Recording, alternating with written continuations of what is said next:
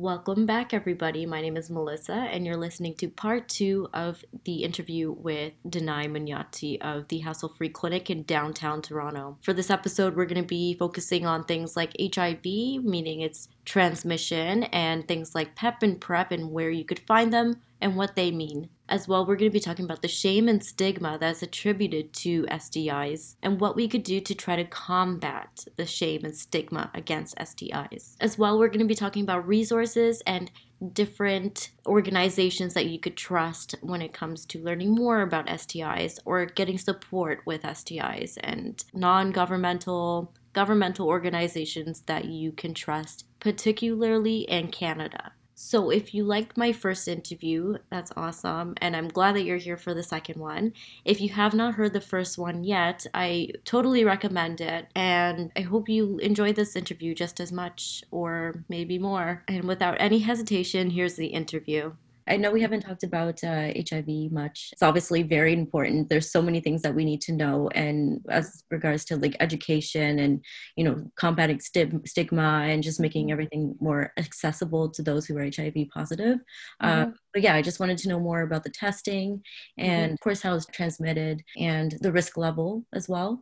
Okay, so with HIV, it can only be transmitted with fluids. So that's blood, vaginal fluid, anal fluid, semen, and then breast milk with infants. Those are the only fluids that can transmit HIV. So you can't get it from sweat or tears or saliva or any other fluids, just those five. And the HIV in those fluids have to be able to get into your bloodstream for transmission to happen. So if someone is using condoms, then the risk of any fluid getting into the bloodstream, they're very, very, very low. And just having someone's fluid inside your body or on your body, again, because it has to get into your bloodstream, it doesn't mean that just because it's there that the transmission will happen. So if you have any cut in your vagina, for example, then that's where the risk would come in. And if someone's having anal sex with the anus, there can be a higher likelihood of tearing because the tissue is more delicate, especially if there isn't enough lubrication used.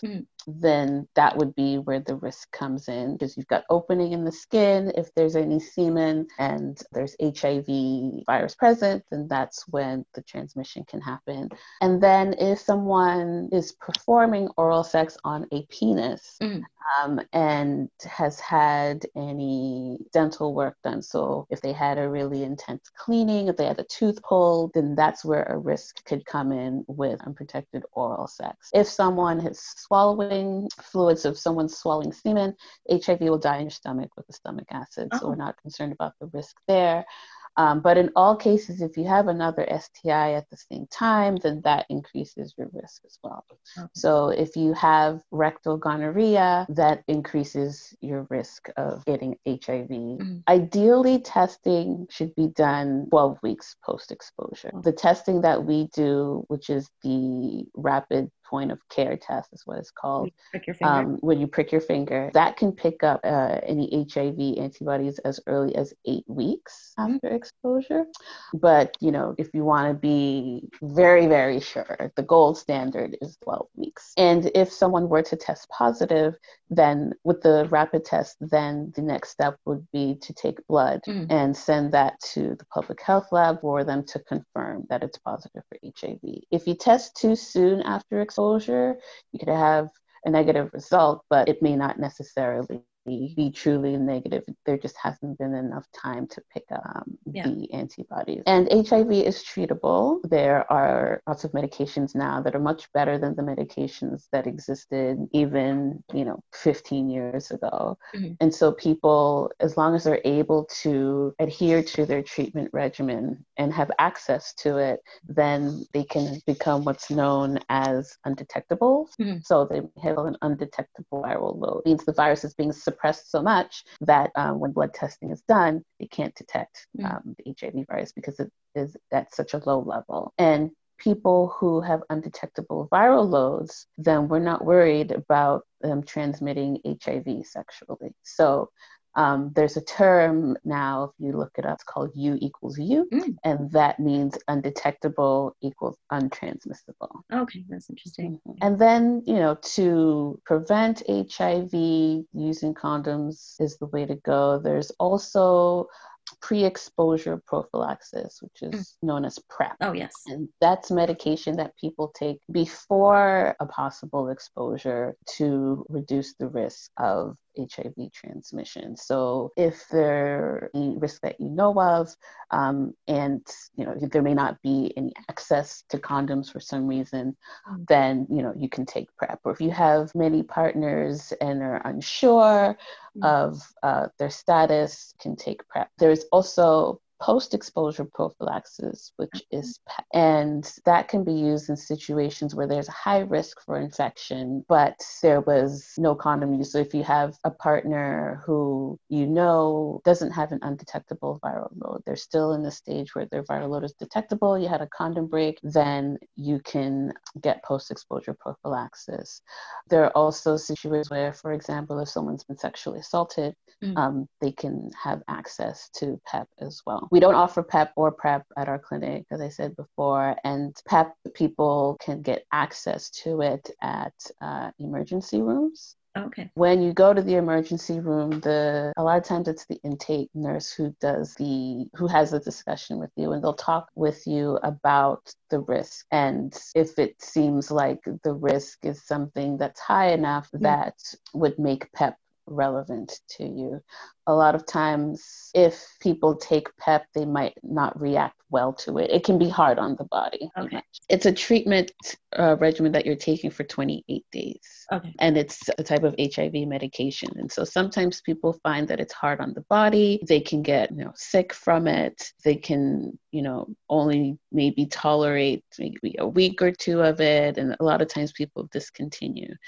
And it's quite expensive as well. I was gonna ask.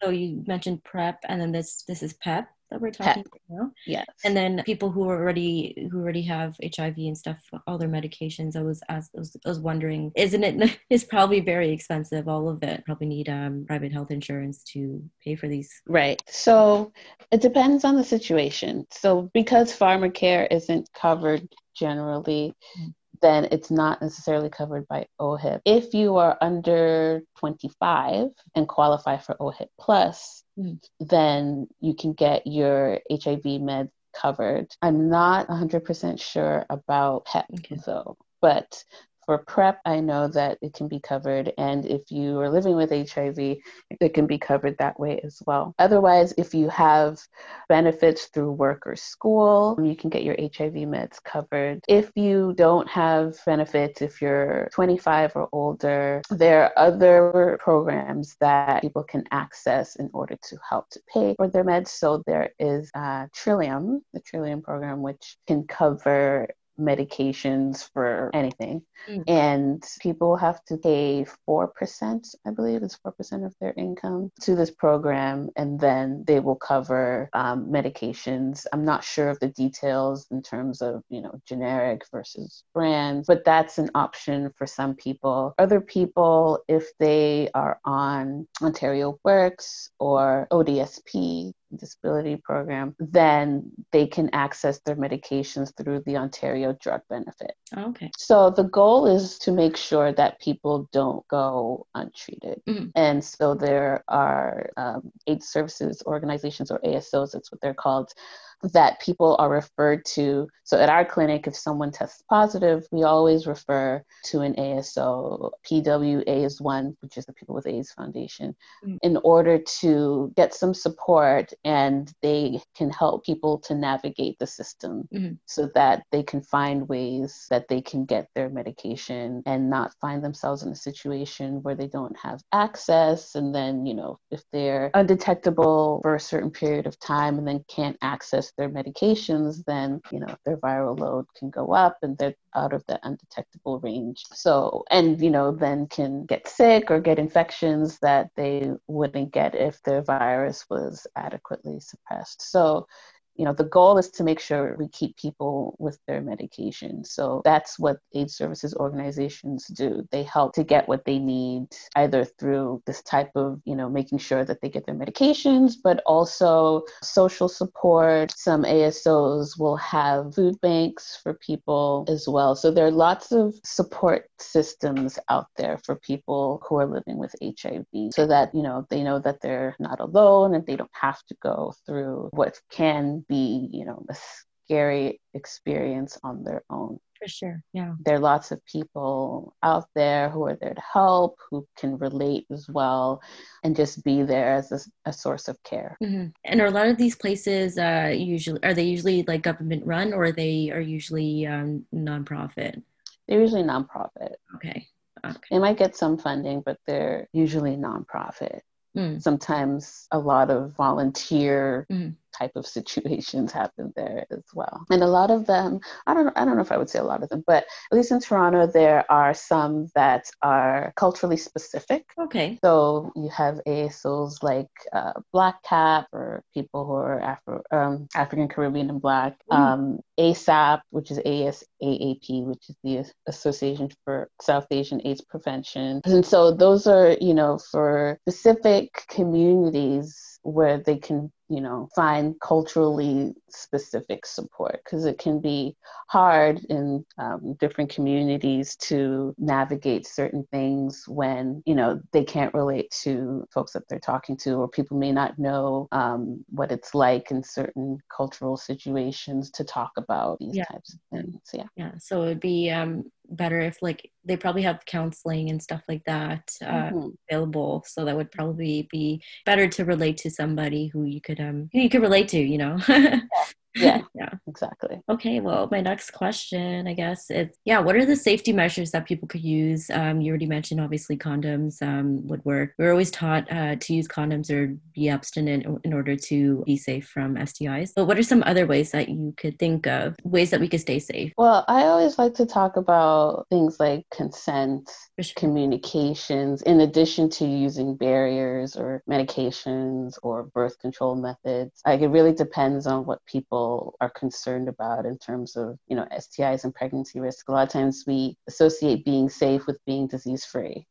And, there's more to it than just that. So, being open about STI history, as far as sometimes people can be reluctant to disclose certain things, or either, if they've had, for example, if someone has a history of herpes outbreaks, that can be hard to talk about just because of the stigma that exists. If you have new partners while you're in what is understood as an exclusive relationship, that is something that's important to talk about, so that people are aware and can make informed decisions about what they're entering into.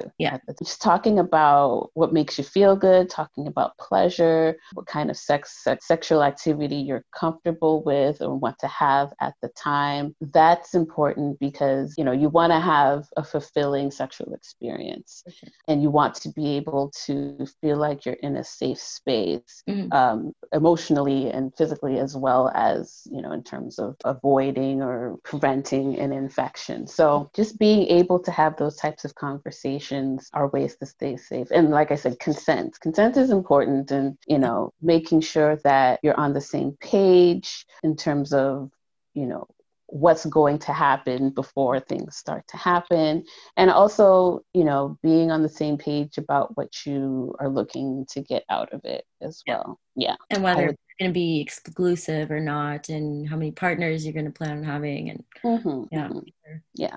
which brings me to my next point. It might be hard. People get messy sometimes, but how can people ensure that they're more safe during group sex, and, or if they're non-monogamous? Again, it goes with communication, I guess, like you were saying. And but I was wondering if you could add to that a little bit. So communication is important, so that sort of what the boundaries are. And that's the same whether you have one partner or multiple partners. Boundaries are very important. Setting them and making sure it's clear where you can go and what boundary to not pass.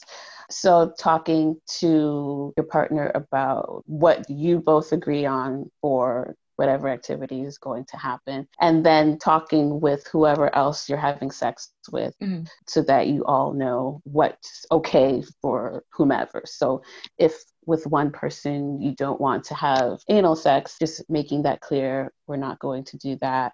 For using condoms, make sure that everyone involved is aware. If it's, a group sex right here, one time situation, making sure that, we all agree we're going to change condoms between partners, change condoms between sites, which is also important if you're having different types of sex, even with one partner. So changing condoms between partners, making sure you have a discussion about, if you're concerned about STIs, if everyone involved has had STI testing. Yeah, just making sure everyone's on the same page. Sure. Yeah. Really. Just the fact that you have multiple partners doesn't necessarily put you at a higher risk of infection. You're not more likely to get an STI because you have two partners than one, technically. It depends on the kind of activity that's happening. For sure. If you're not using condoms with your main partner, or your monogamous partner, and your monogamous partner has another partner or hasn't had testing before, and comes into the relationship with an STI, then there's the risk there. But if you have multiple partners, and if they have other partners as well, and they use condoms with other partners, just making sure that you have that discussion so that you know where everyone stands. That's good. That's a good answer.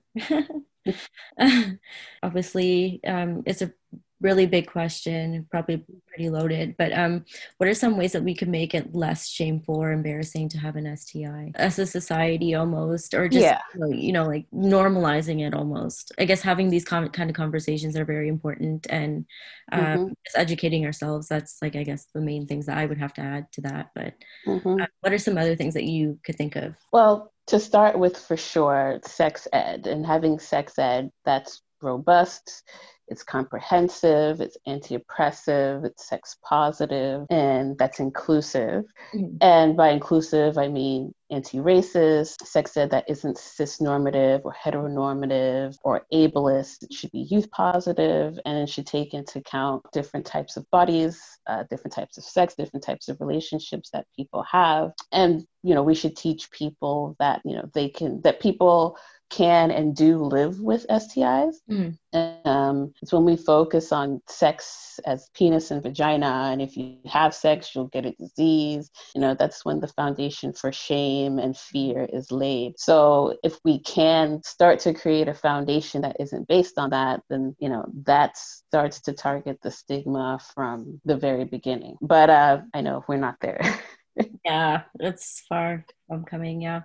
Yes. We're making progress slowly, but it's still pretty a lot of shame out there. Definitely. Yeah. We are, starting to make progress, and we're starting to at least try doing things like teaching people from a young age about bodily autonomy, removing the shame around sex and bodies, talking more about pleasure and awareness and acceptance of different types of relationships. If people have a better grasp of how to talk about their bodies, how to talk about their genitals, and, they may be more likely to want to talk about the things that are happening to their genitals. Yeah. And not have this shame around even saying the words, But for people who right now are worried or about getting an STI, or afraid to test for STIs, or they have an STI and, they have shame about it or don't know how to feel about it, I would say step one is don't Google or read internet porn. Yeah, that's why I did this interview. So you don't have to Google, people don't have to Google everything, Yeah, because there's a lot of misinformation out there. Yeah. Yeah. And even, internet forums that claim to be about a certain thing. So herpes forums, especially, a lot of times can really take people down a rabbit hole that leads to a lot of anxiety and a lot of shame and fear about entering new relationships or disclosing to current partners or future partners. And that can be really overwhelming for people. So I would say to seek out information from quote unquote medical sites or organizational sites. There are a lot of podcasts and sexual health educators on social media that can provide information about STIs. It's also really important to approach those types of things critically as well. Oh, for sure. Yeah, sometimes people have different motives for the information that they put out. Sometimes there isn't a lot of references for certain facts that people put out. You know, it may be correct, but you just want to make sure you know where the information is coming from. Talking to a sexual health counselor is also very helpful. You can ask questions, talk about the fear and the anxiety that you have around STIs, or talking with other types of counselors if you find that there's a lot of anxiety around STIs. Sometimes if you have a lot of overwhelming anxiety, it could be that, you know, STIs are part of it, but there are other things that are a part of that STI anxiety. Okay. So it can be helpful to talk to a different type of counselor if you're comfortable. Oh, for sure. Yeah. Yeah. Support groups are really helpful for people living with STIs. It might be more difficult now that, you know, you can't really meet in person. Yeah, for sure. But a lot of support groups have gone online. And people can sort of communicate in that way. You can even talk to a friend or a relative that you trust to be supportive about how you're feeling. Sometimes people, if they're newly diagnosed with herpes, they feel like they can't talk to anyone, they can't tell anyone. Because they're afraid of how people will respond to them. But sometimes, you know, you might talk to a really good friend of yours or a cousin of yours who will actually be there to support you, or might actually say, oh yeah, me too. I haven't talked about it, but I also have herpes. And you can talk together about it. Keeping these feelings inside, whether it's about herpes or, you know, if you've got chlamydia and you feel shame about it, keeping the feelings inside can cause a lot of anxiety. It can be really overwhelming. Oh, for sure. Yeah. And when you have that kind of overwhelm, it can affect you in a lot of different parts of your life. And so it's important to get it out. Yeah. It's important. I don't want to say philosophically, but it's true. Just try to remember that STIs don't define you. Exactly. And they don't have any moral meaning associated with them. You know, it's an infection just like the flu, for example. If you got gonorrhea, you know, having sex with someone, it doesn't mean that you are any kind of person. It's an infection that you got. STIs are very common. If they're not curable, they are treatable and manageable as well. So it's not something where physically it should be completely debilitating. There are situations where people can have untreated STIs, especially if they don't have access to testing or they don't have access to treatment, or, you know, because of the shame and stigma that exists, they don't feel comfortable going to a family doctor. If there are no other sexual health clinics, for example, in a certain area, you know, they're afraid to go and talk to the doctor or the clinic that's in their area, and then therefore don't get the treatment and support that they need. So just being able to think about sexual health, and this is not just for, you know, people who have infections, this is for doctors or providers as well. Just making it clear that sexual health is just as important as other types of so getting tested for STIs and knowing your status, it helps people make decisions about how to make informed sexual health decisions. If you know what's going on with your body, then you'll have a better idea of what you want and what you need. And then just normalizing sex, I guess. Yeah, exactly. Yeah, because I was going to ask you, there was a lot of awkward situations when, like, the doctors were just inappropriate, or they just didn't know how to handle STI testing. They're just one asked me, "Are you a virgin?" Like, do you think there are certain ways that doctors could be, I mean, less awkward about things, and just as well, like, bring less shame for people? You know, do you have any advice for medical staff, maybe? Yeah. So not asking someone if they're a virgin, That's for ridiculous. one. I won't go into my whole thing, but virginity is a construct. So Yeah, yeah, yeah, yeah. it shouldn't be about whether or not you're a virgin. It should be about what's relevant at the time. Yeah. Just try to find ways of not using shamey language about sexual activity.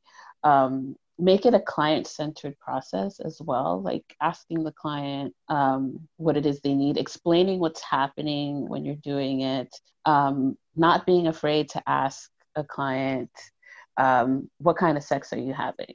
Mm. So that we know what's relevant. Because again, that goes back to, well, you need an STI test. Let's give you a vaginal swab and, send you on your way. People have oral sex. People have anal sex. People, do all kinds of things, and just making those kinds of activities just as, quote, normal, Yeah.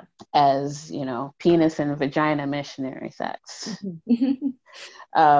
Also moving away from the idea of dirty versus clean. Mm-hmm. And sometimes I think people don't even realize they're saying it when they say it. So if someone comes back or, gets testing done, they get the results back and, there's no infection present. Instead of saying something like, oh yeah, you're all good, all clean. Yeah. Or your results were clean. Anything like that, just state the fact of what it is. There was no infection present, or your results came back negative. That's it. Making sort of flippant jokes about things like HPV or herpes, which can be damaging to people. I think, and just also, like I said, normalizing STI testing. Yeah, for sure. In general, like if someone comes in, for example, for a pap test, offer STI testing as well. Yeah. If they don't need it because, someone says, I'm in a monogamous relationship, there are no other partners, then fine, but not being afraid of at least asking the question.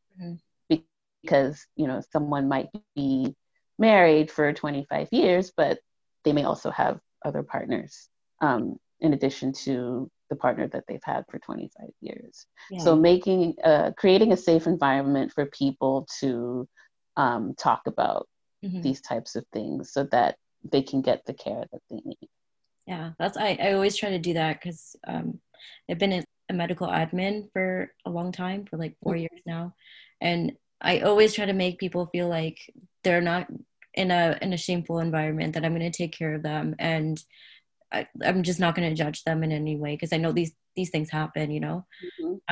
Some people are really scared to come in and say, like, I'm here for an STI test and stuff like that. And you can never force it out of them. Like, if they're not comfortable telling you, then that's fine as well. But yeah, I think it's very important to make people feel comfortable once they're in the clinic, of course. Even if you're not a doctor, just being like a medical staff is very important. Yeah. Having that a compassionate approach, no matter what your role is in a clinic environment, is very important. Especially when a lot of times people can come in with histories of trauma. And, you want them to be able to feel like they're in an environment where they'll be cared for. Exactly, yeah. And that's especially important when you're so if you're in with the doctor, or you're in with a staff person, and you're performing some kind of test, or you're doing something, making sure that you explain what's happening whenever it's happening.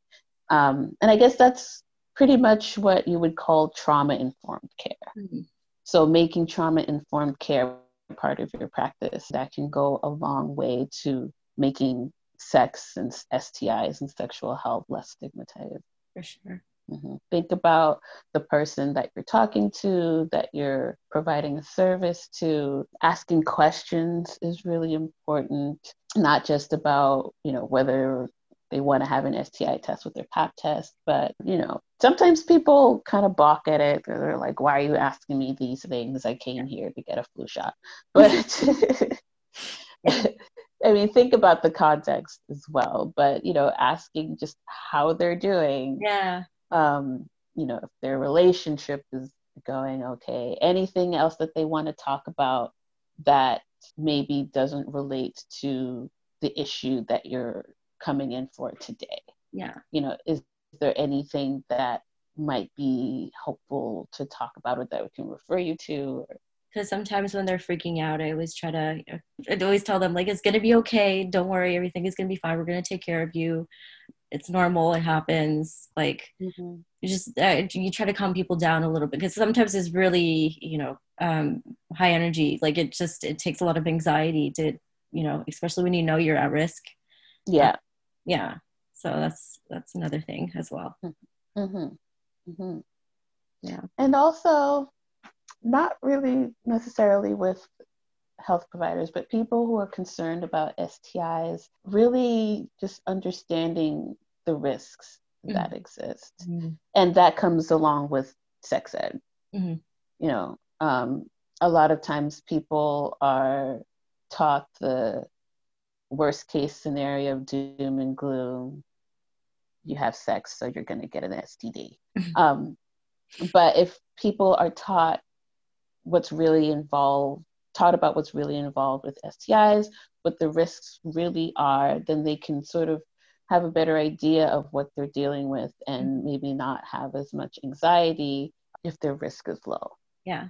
And they'll make more informed decisions, well, not always. Sometimes we're messy people and things happen, but yeah. But at least there's the opportunity to make more informed. Exactly. Yeah. Is there anything else that you have to add or anything that you have to ask me? Just to add, so I talked about the different places where people go to get more information. And I think a good idea to start with places that are, fact-based, the places that give you the facts. So I know in Canada or in Ontario, we've got the Sex and You website or Hassle Free Clinic's website. We have pages that provide information about STIs and birth control, abortions as well. Planned Parenthood Toronto is also a good resource. There's the Native Youth Sexual Health Network, which is also good. The Sexual Health Info Line, they're a good place to call if you have questions about specific STIs, about symptoms, about testing, where you can go for testing, because they would have information for different places in Ontario. There are organizations like Women's Health and Women's Hands, which also provide a lot. They do primary care as well as sexual health. They do mental health. They have, I don't know if you would call it a food bank, but they do have a food bank situation, lots of support groups as well for women who are in a certain catchment. So that's a good option as well. So for women of color, they provide these services. And then, Instagram is a place where I've come across a few accounts that I find really interesting, really helpful. Sometimes they use humor. They give a lot of information about different types of sex, how to talk to youth about sex, how to maybe navigate relationships if you have STIs. So those are really good as well. I could list them off to you, but that might be a lot to take in. Yeah, there's a lot of information on Instagram nowadays. I mean, of course, you have to be wary of, who's putting the information out there and what's out there. But it's great now that it's being used as a informational tool, things that we need to know. It's very great. So in terms of resources, I would say those are good places to look into. And that really, like I said, is really focused on Ontario or Canada. But wherever you are, you can look into different organizations and websites that might be more relevant to you, like on the East Coast of Canada or in the United States. There are lots of different health educators and organizations that can be useful. Or you could even check government websites as well. Government websites as well, yeah. Yeah, cdc.gov. Health Canada's website also has lots of information as well. Oh, one last thing. I completely missed this. Vaccines. So with HPV, I didn't mention the Gardasil vaccine. Oh, of course. And I forgot about it too. So the Gardasil vaccine that's available now is the Gardasil 9, and it protects against 9 strains of HPV. Okay. 2 strains that cause genital warts and 7 strains that cause changes to the cervix. And it also includes the strains of HPV which are oncogenic. So that means cancer causing, or they can lead to cervical cancer. In Ontario, they are being given to all kids in grade 7, I believe. Yeah, grade 7 or 8, I forgot. Yeah, so grade 7 or 8 sounds about right. Is all kids or just what? I thought it was just girls. No, girls and boys. Okay. So kids of any gender. Okay. Now, it used to be that they just gave it to girls in elementary school, but now kids of any gender can get the vaccine. Those who are older, so I believe it's over age 18, would have missed the window if they weren't already previously vaccinated. So adults who would like the vaccine will have to pay for it out of pocket. When the kids get it in school, it's covered, but if you're out of school, it's not covered. For those who are out of school, so who are adults, they can access the vaccine at different clinics. They can get it at a hassle-free clinic. There are certain populations who can get it covered just because they weren't covered back when they were in school. So men who are under 26, men who have sex with men who are under 26 can get it for free. Otherwise, it's about $170 per shot. Oh, Lord. And it's 3 shots that you get in a 6-month period. Oh, my goodness. And it used to be that they only offered it to people 26 and under. But there isn't actually a cap for it. When studies were done, clinical trials and such, that was the population that they did the studies on. And so that was all they could, really guarantee, I guess, the effectiveness for. But people who are over 26 can still get the vaccine, and it will still be protective for them. It's also protective for people who have had genital warts or who have had abnormal pap. Oh, okay.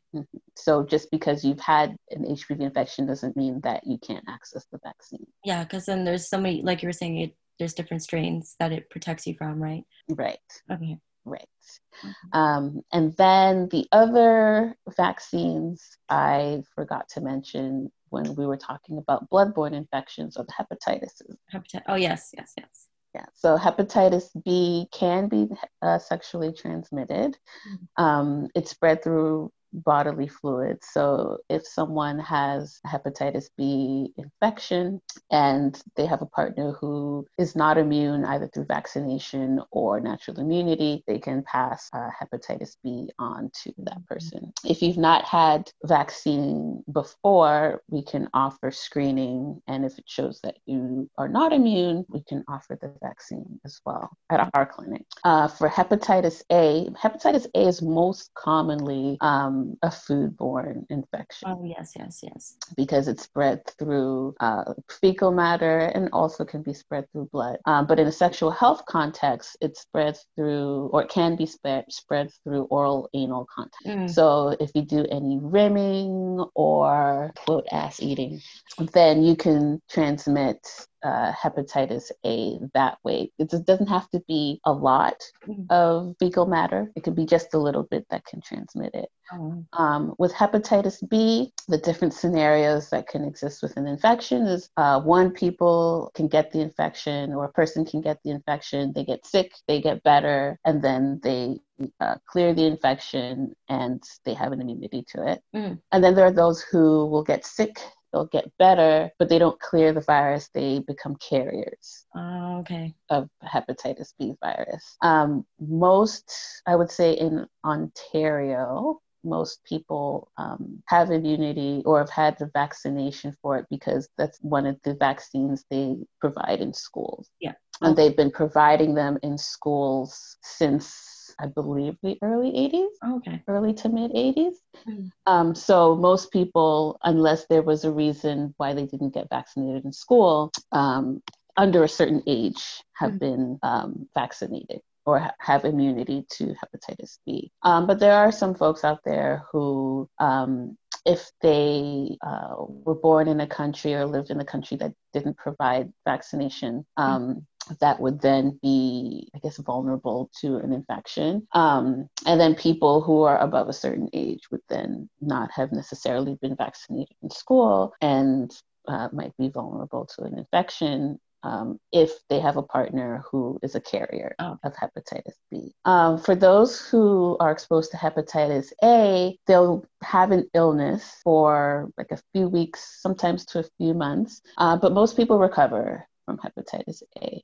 People who have other pre-existing illnesses, however, can be vulnerable to more serious infection. So that's something to look out for. So people who are immunocompromised due to HIV, for example, or if they have a pre-existing liver condition, because with the hepatitis viruses, they can affect the liver.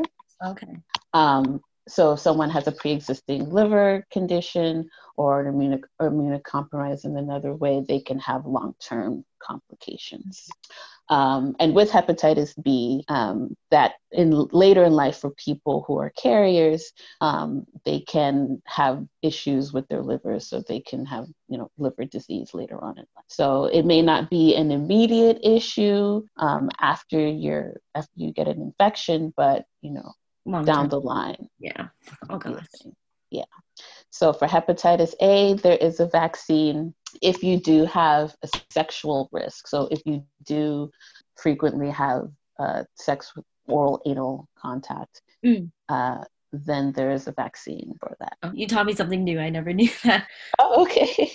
Yeah, it's not something that's talked about a lot with hepatitis A, just because most of the time it's not talked about unless you go to a travel clinic. So if you're going somewhere where there's a lot of hepatitis A present, or if there's not necessarily an outbreak, but if, sometimes you'll have notifications about restaurants where someone has had hepatitis A, and then they encourage anyone who's eaten at the restaurant in a certain period of time to get vaccinated. Otherwise, you don't really hear about hepatitis A that much. And then again, we go back to, shame and stigma around certain types of sex.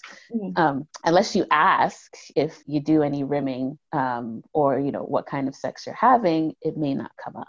Yeah, but even then, if you ask, like I said, this is the first time I'm hearing about hepatitis A being transmitted through rimming or ass eating.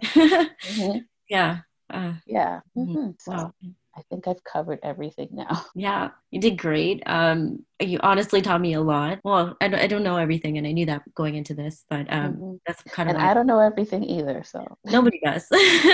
Nobody does. Yeah. No, but thank you so much. It was a really great talk. Yeah. Yeah, I had fun. It's a really good initiative, I guess you could say. We talked about the different ways that sexual health is being disseminated out there. And the more that we have, the better. Exactly. It should be accessible to everybody as well, too. Exactly. And, yeah, that's the thing. And we don't really learn things when we're kids, like in schools. Like sex ed was not great back then. You don't get to learn about things until you're in university. And even then, it's like not everybody does. Right. So that's why like just having accurate information and, you know, just being able to talk about things is just, it will make everything so much better. And Yeah. Thank you so much for this. well, thank you. Well, that is the end of the interview, and thank you for tuning in. Denai was very kind enough to reach out to me after the interview to let me know that the Gardasil 9 vaccine is also free for some trans people under the age of 27. Also, there's an HIV and AIDS organization called ACAS, and it stands for the Asian Community AIDS Services. With that being said, I'm incredibly grateful for the interview that I've done with Denai. I definitely learned a lot. I knew that I didn't know everything about STIs going into it, but I have definitely came out of it knowing a lot more than I did before. And I hope that's the case with you as well. That's the whole goal of this whole project, is to be able to share ideas and share knowledge and have things accessible for people for free. I would like to thank you again for tuning in, and I would like to thank Denai for doing this interview with me and for informing me as well. If you have any more questions or comments or recommendations, feel free to contact me. You can contact me through Instagram, which is mtalks.co, or you could email me at melissa@mtalks.co, which is my first name at mtalks.co. Again, I hope you enjoyed it, and I will see you next time.